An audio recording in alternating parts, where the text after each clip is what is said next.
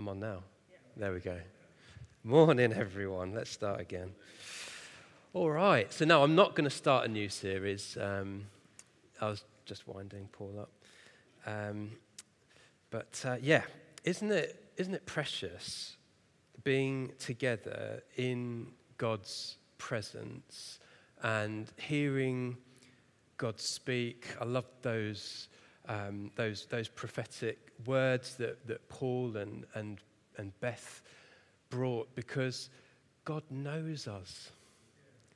God's personal, and he speaks to us personally. And so my prayer is that, as I preach now, as I share the word of God now, God will continue to speak personally to you. Lord God, I pray for that. I pray, Lord, that each of us here would just sense you speaking to us personally. Thank you that you're a personal God. Thank you that you know us. Lord, would you help us? Lord, help me to speak your word faithfully. Help me to speak your words in your power, Lord, and would you do great things amongst us, I pray, in Jesus' name. Amen.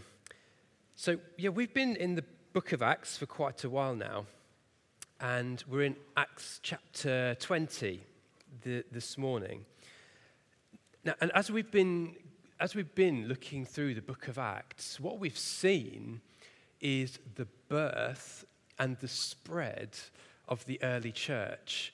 We've seen how the Holy Spirit came and filled and empowered the disciples and filled them with boldness, filled them with God's love, filled them with such a sense of purpose to go out, share Jesus, and see his church grow.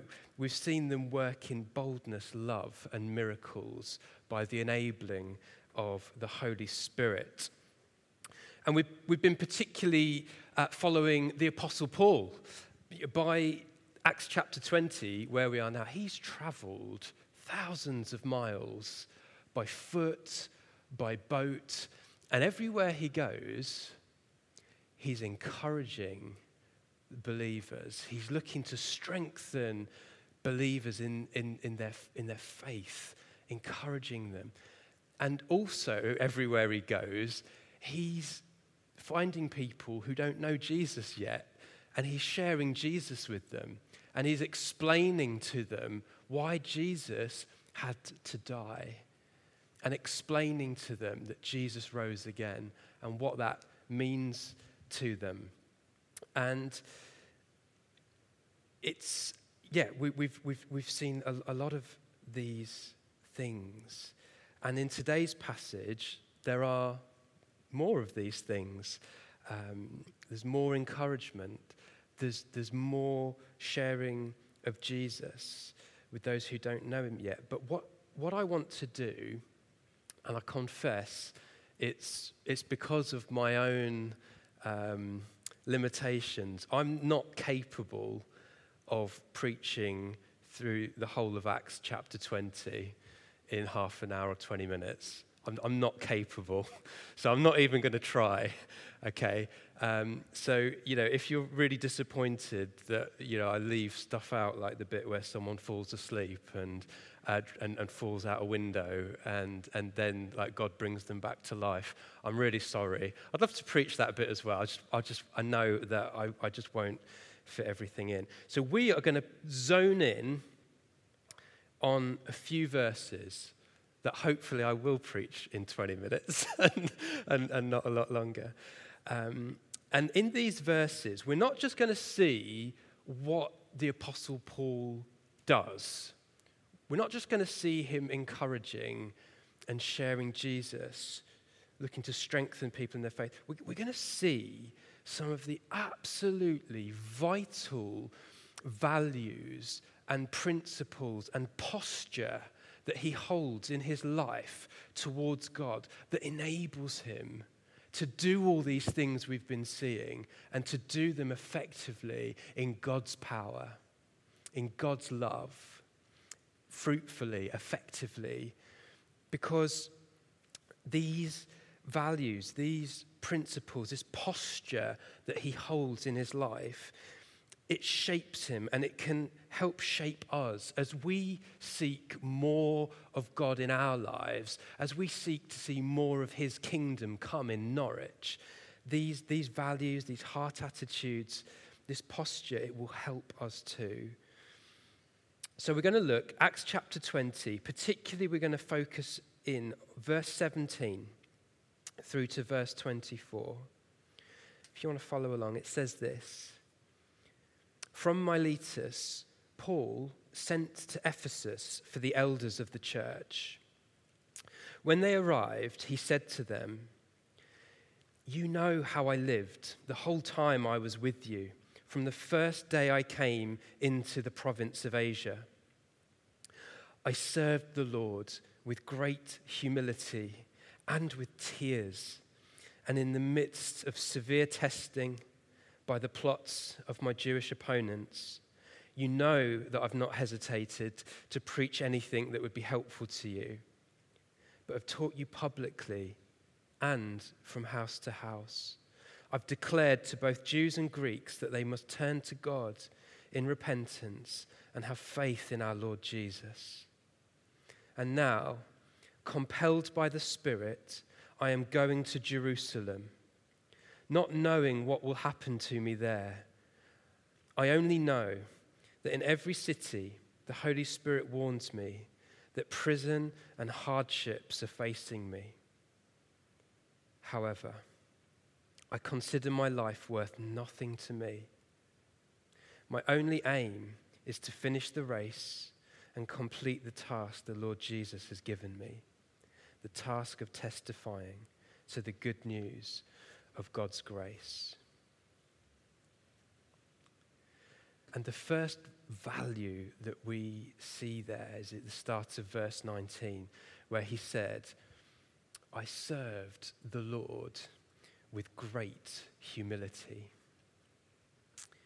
And we're going to see as well a little bit later on that he served the Lord with tears and through trials. And we're going to really pick up on the fact that this humility leads to the tears, and they're tears of tenderness, tears of tender care, and to facing great trials with courage. And we need tenderness. We need the love of God working within us so that we can love tenderly like God loves us. And we need courage as well. But what I hope we see this morning is that we won't get there and we won't be effective in those things without the humility first. So we're going to just dig into this first. I served the Lord with great humility. And the first thing to really point out there is that he served the Lord, not himself. He built God's kingdom, not his own. And it's so easy for us. In a culture that is constantly telling us, your life is about you. Your life is about your progress, your comfort, your happiness, your agenda, your desires. Build your kingdom for yourself. The Apostle Paul says, I served the Lord with great humility. He served the Lord, not himself. He had laser focus on building God's kingdom rather than securing his own comfort, rather than securing his own prosperity, rather than securing his own pleasures and his own ambitions. He wasn't serving the kingdom of self. He was serving the kingdom of Jesus. But it's only possible to do that if we have great humility. Paul says, I served the Lord. How? With great humility. It's only possible with humility. Andrew Murray, not the Scottish tennis player, the great 19th century preacher, he said this. He said, "No tree can grow except on the root from which it sprang. Humility is the root from which our entire spiritual life grows." And I've been thinking about it, and I think he's right. If you look through the Gospels, you see it like a heartbeat, like a drum beat through Jesus' teaching.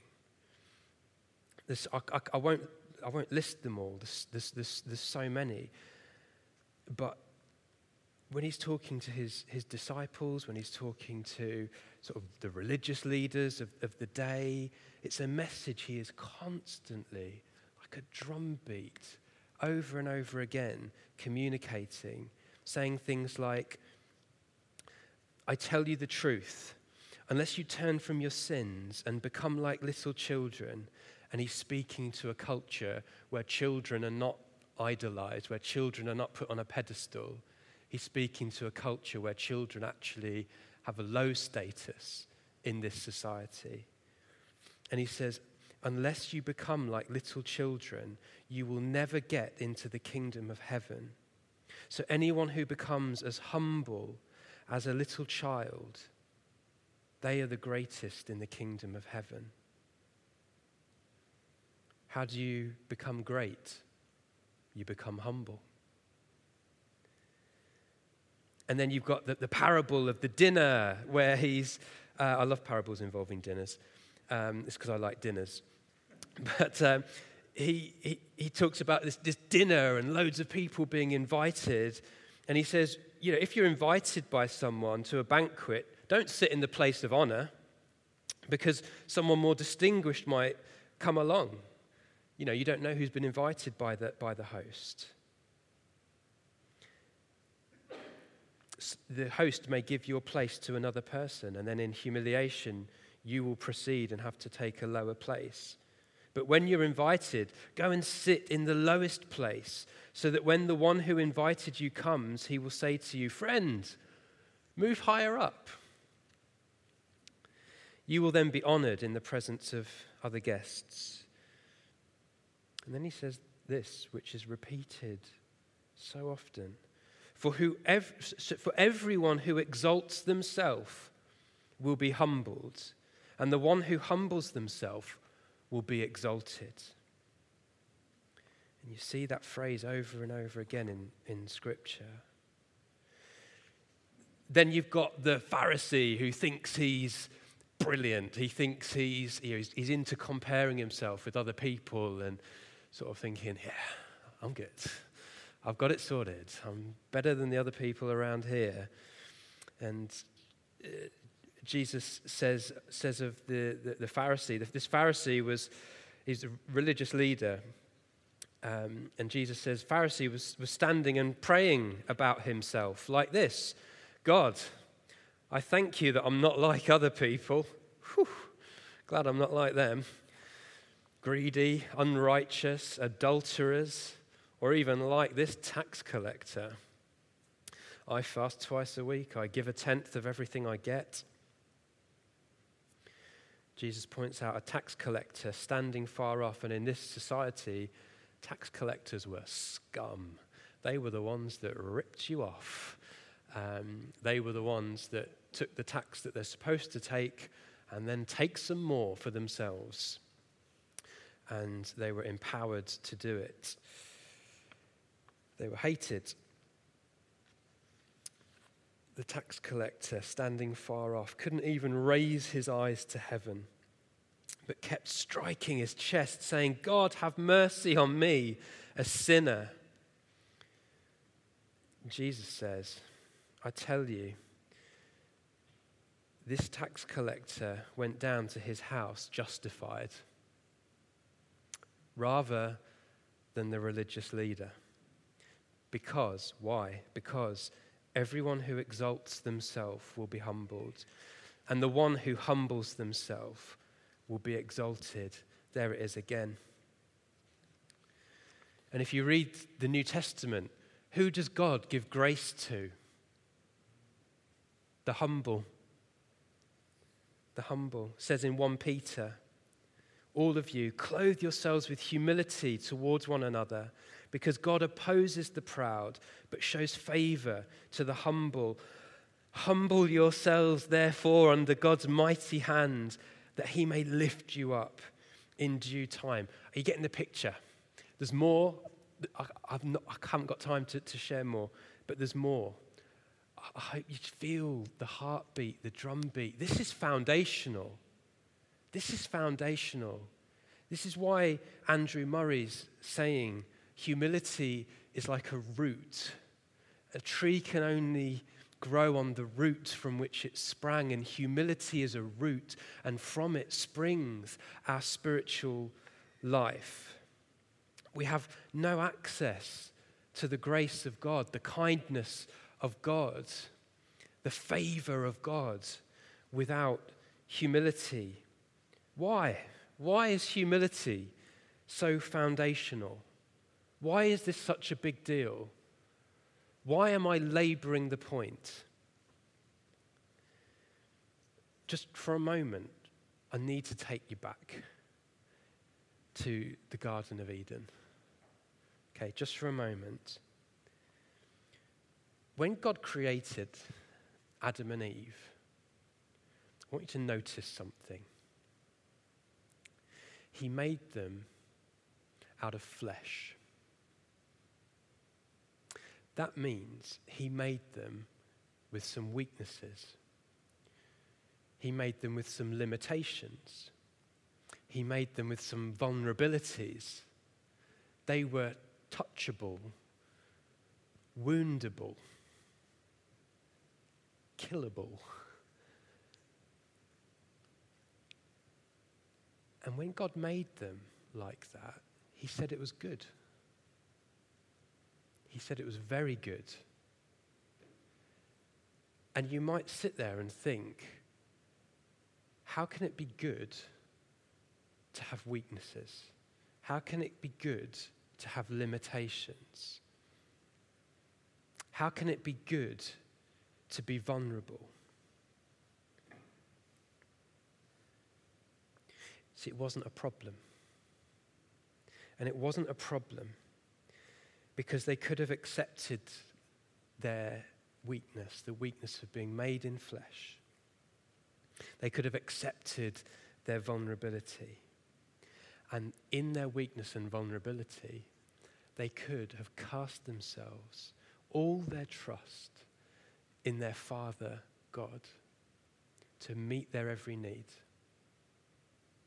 and to care for them, to take care of them in their weakness so that they would have everything they need. And that in their dependence, they could have been whole. They could have been complete. But we know how the story went. We know that they wanted more. We know that they didn't settle for dependence.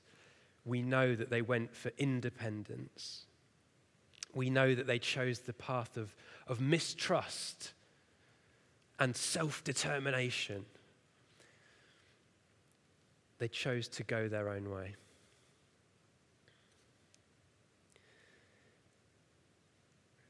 And we've been making the same mistake ever since. Going our own way. There's that really famous song by Frank Sinatra, isn't there? My Way. It's the most requested song at funerals in this country. And it's a song that I now forever associate with pain and brokenness. It was at one of my granddad's funerals. He had it played. And he was someone who did things his way. He chose a path of independence, and he hurt himself and he hurt people. He was a broken guy and he lived a broken life. He and yet somehow at his funeral it was supposed to be something sort of redemptive, or but it's okay because he did it his way. And I just stood there crying, feeling, I just felt the tragedy of it. I was in a room of people, a lot of whom, his family, people who I was closest to, and I could just think of all the times and all the ways that he'd hurt them.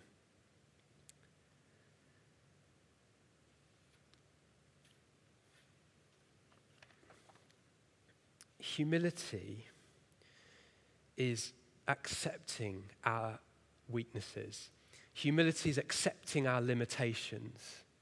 It's accepting our vulnerabilities and freely, gladly entrusting ourselves to God's care. Trusting those weaknesses and vulnerabilities to God. Accepting as a result of that we're not better than anyone else in the room. We can never be like that Pharisee going, whew, thank goodness I'm not like anyone else here. I didn't mean to point at you there, mate.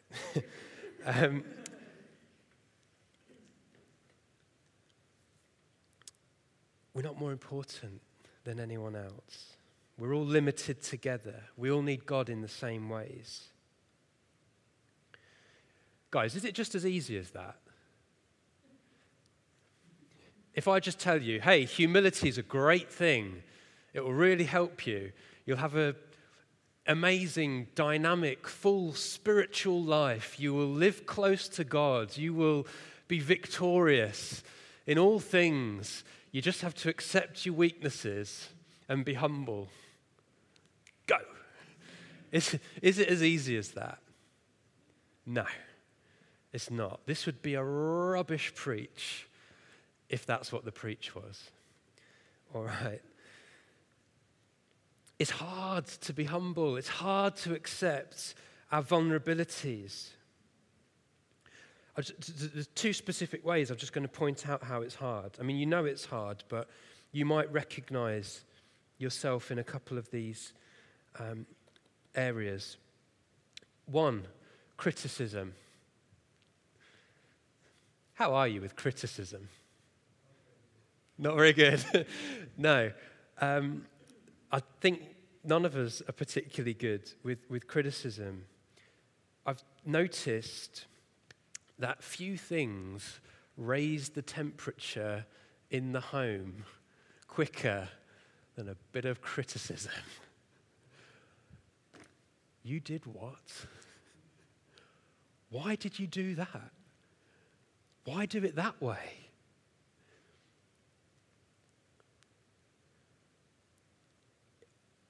When we feel that we're being criticized, I'll ask you, how do you respond? What's the first instinct in that split second where stay quiet? God, you're a better man than me. Often, the first instinct is to hit back, isn't it? I mean, I've made a career from being a teacher, and and you see it in the classroom. You say to a child, "Stop that now." Was that you talking? It's not time to talk. What's the first thing? No, them. It was them. It wasn't me. They were doing something worse, sir. They were doing something worse than me. They just threw their ruler. It's the first instinct, isn't it? Criticize someone else. Preferably the person who's criticizing you. Well, I'm only talking because your lesson's boring. I've heard that one a couple of times. If you in the home, if you feel that whoever you live with whether it's your spouse or your housemate or whoever, if you feel they're criticizing you, "Oh, did you put out the bins?" It's something, isn't it? We hit back. It's the first instinct. Why? Why do we do that? It's because it's really hard to accept our weaknesses. Even if the other person's right, even if the criticism's correct, even if it's justified, it's so hard to hear it. We want to avoid it. We want to hide from it. We want to cover over it. Example number 2, loss.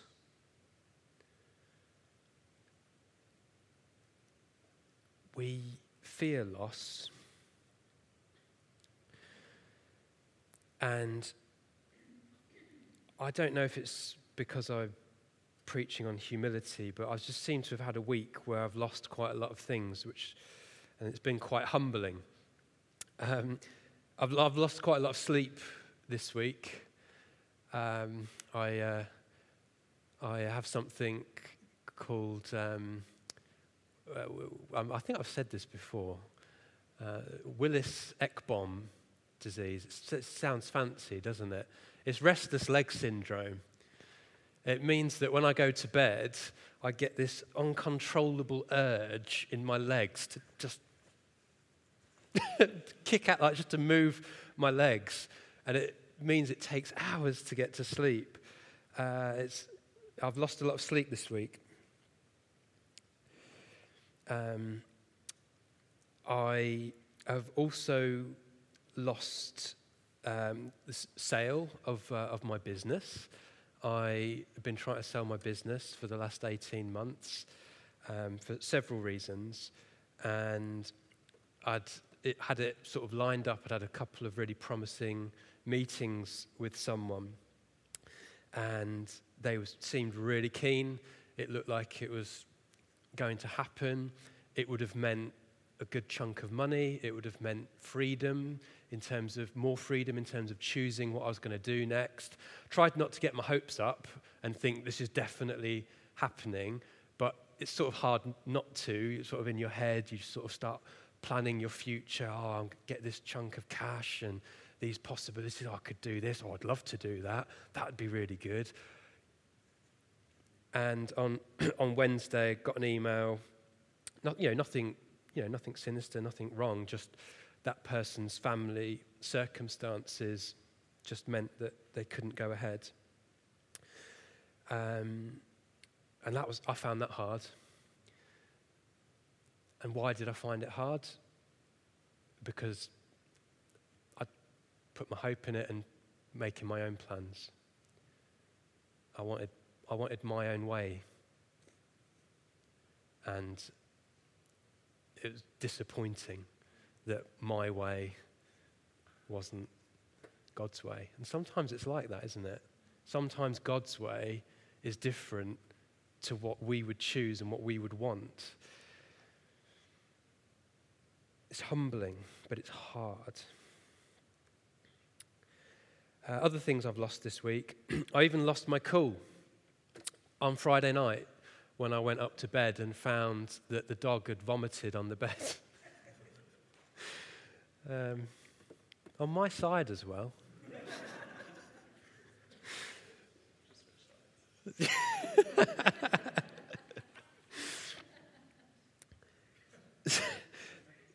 It's hard. Maybe. It's those restless legs. Yeah. Yeah, but you don't need me to point out things like criticism and loss to realize that humility is hard. So how can we have this? I've already said that the Apostle Paul served in humility, and from that humility came his tenderness and his courage, his fruitfulness. How can we get there? We see the Apostle Paul saying, I consider my life worth nothing to me. Gosh, that's quite a statement. Well, this is how. is this special thing. It's called the gospel.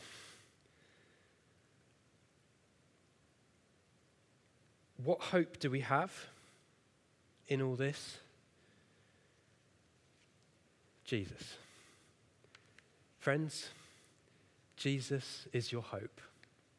Jesus is your hope for humility.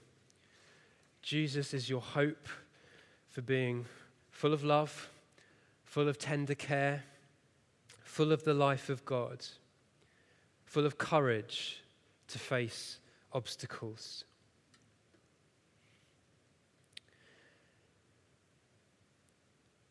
I've mentioned a garden, Garden of Eden, where Adam and Eve chose to do it their way. They said, "Our will, God, not yours." Jesus was in a garden, the Garden of Gethsemane, and facing the prospect of death by crucifixion to take away the sins of the world. But he was going to have to die, and he knew it. He said, "Father, if you are willing, take this cup." He's talking about a cup of suffering. "Father, if you're willing, take this cup from me. Yet, not my will, but yours be done." And what was the Father's will? The Father's will was that Jesus, the Son, would die on that cross, would pay for the sins of the world. And by sins, I mean things that we've done wrong, where we've turned away from God, where we've not done things God's way, we've done things our way, we've missed the mark. We haven't loved, we've hated, we haven't forgiven, we've got bitter, we've lashed out at others. He died to take away the sins of the world. He died for all the times when we've not been humble. He died for all the times when we've not been tender, when we've not cared. And it's incredible news. It means we're forgiven. It means we're washed clean. It means we're not guilty. We are declared not guilty.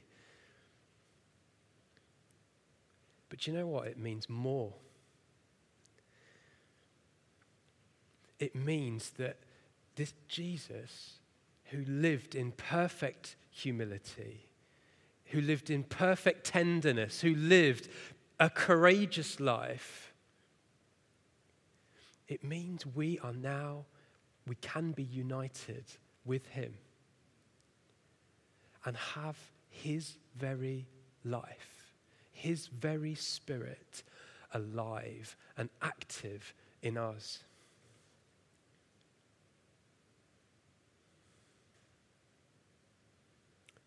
These are some of the things that Jesus said. He said, "Very truly, I tell you, the Son can do nothing by himself. He can only do what he sees his Father doing, because whatever the Father does, the Son also does." In other words, I depend on my Father. I don't live an independent life. Jesus knew what it was to be dependent, even though he was God.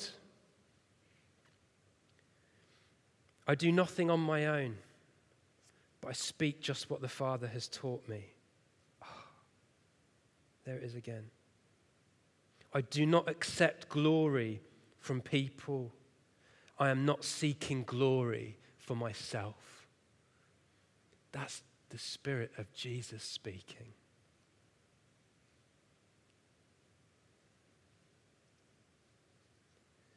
It says in Philippians chapter 2, that Jesus, being in very nature God, did not consider equality with God something to be used to his own advantage.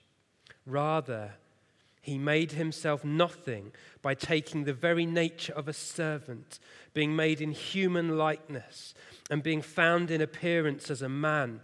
He humbled himself by becoming obedient to death, even death on a cross. This is perfect humility. And it's now at work in you and me. If we have accepted Jesus as our Lord and as our Savior, then this humility is at work in us. It's a new life. It's a new nature, a nature of humility, tenderness, compassion, courage. The reason that pride was so difficult for us is because it was in our nature. And the solution was never going to be for me to tell you, try harder. The solution could only ever be God giving you a new nature. And he's done it. He's done it. That's the good news. It's like this. We were in Scotland recently, and there was a beautiful day. There was a loch, and we thought, it's sunny, it's lovely, let's go rowing on the loch. And what we didn't realize when we set off was that there was a strong current. And we set off, and immediately the boat started to be taken swiftly in a direction, and I started to row, and I was thinking, hang on a minute, I'm trying quite hard here, and we're not getting anywhere. And we were drifting, and Beth was saying, do you need me to help? No, I'm fine. I wasn't fine. We were getting nowhere. And that's what it's like, trying to be humble and live close to God and live a life empowered by God. If we're just doing it in our own effort from our old nature, it's like being in a loch on Scotland, trying to row against the current. It doesn't work very well. But when you go with the current, you get places fast. Friends, it is by the indwelling of Christ in his divine humility that we become humble. It's by the indwelling of Christ in his tenderness that we become compassionate and tender. It's by the indwelling of Christ in his courage that we become courageous. It is his life in us that gives us hope, gives us power, gives us victory in all these things. The Apostle Paul said, it's Christ in you that is the hope of glory. We rejoice that he died on that cross so that we could be forgiven. And our hope of glory in this life is that he lives in us. Christ in you is the hope of glory. Paul also said, I have been crucified. And guys, if you're a Christian, this is true of you. You have been crucified with Christ, and you no longer live, but Christ lives in you.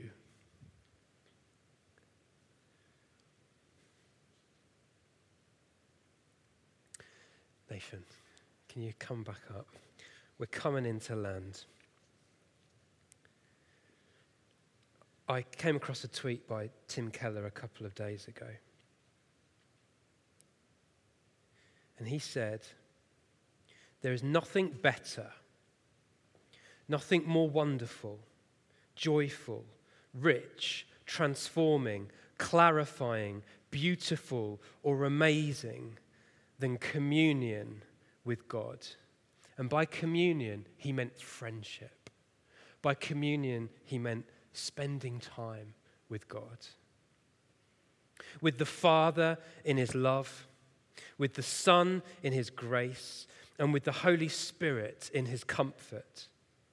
Don't let anything keep you from this. Nothing is more concretely empowering for facing life. I have pancreatic cancer. Tim Keller, not me. I have pancreatic cancer. That's not the only kind of human trouble, but it's a serious one. And communion with God is what I've needed. There is nothing else like it. Seek it. So I just want to leave you with this. If you want to draw from the root of humility, the very life of God, the very power of God, the very love of God, if you want to see your life with more of God and less of you, if you want to see more fruitfulness, more of his kingdom come, abide in him. Seek that ever deeper friendship. Daily, hourly, minute by minute, in utter dependence, trusting him with your weaknesses. Your limitations do not limit God. Give them to him, and he will give you everything else that you need. I'm going to pray for us. Do you want to stand?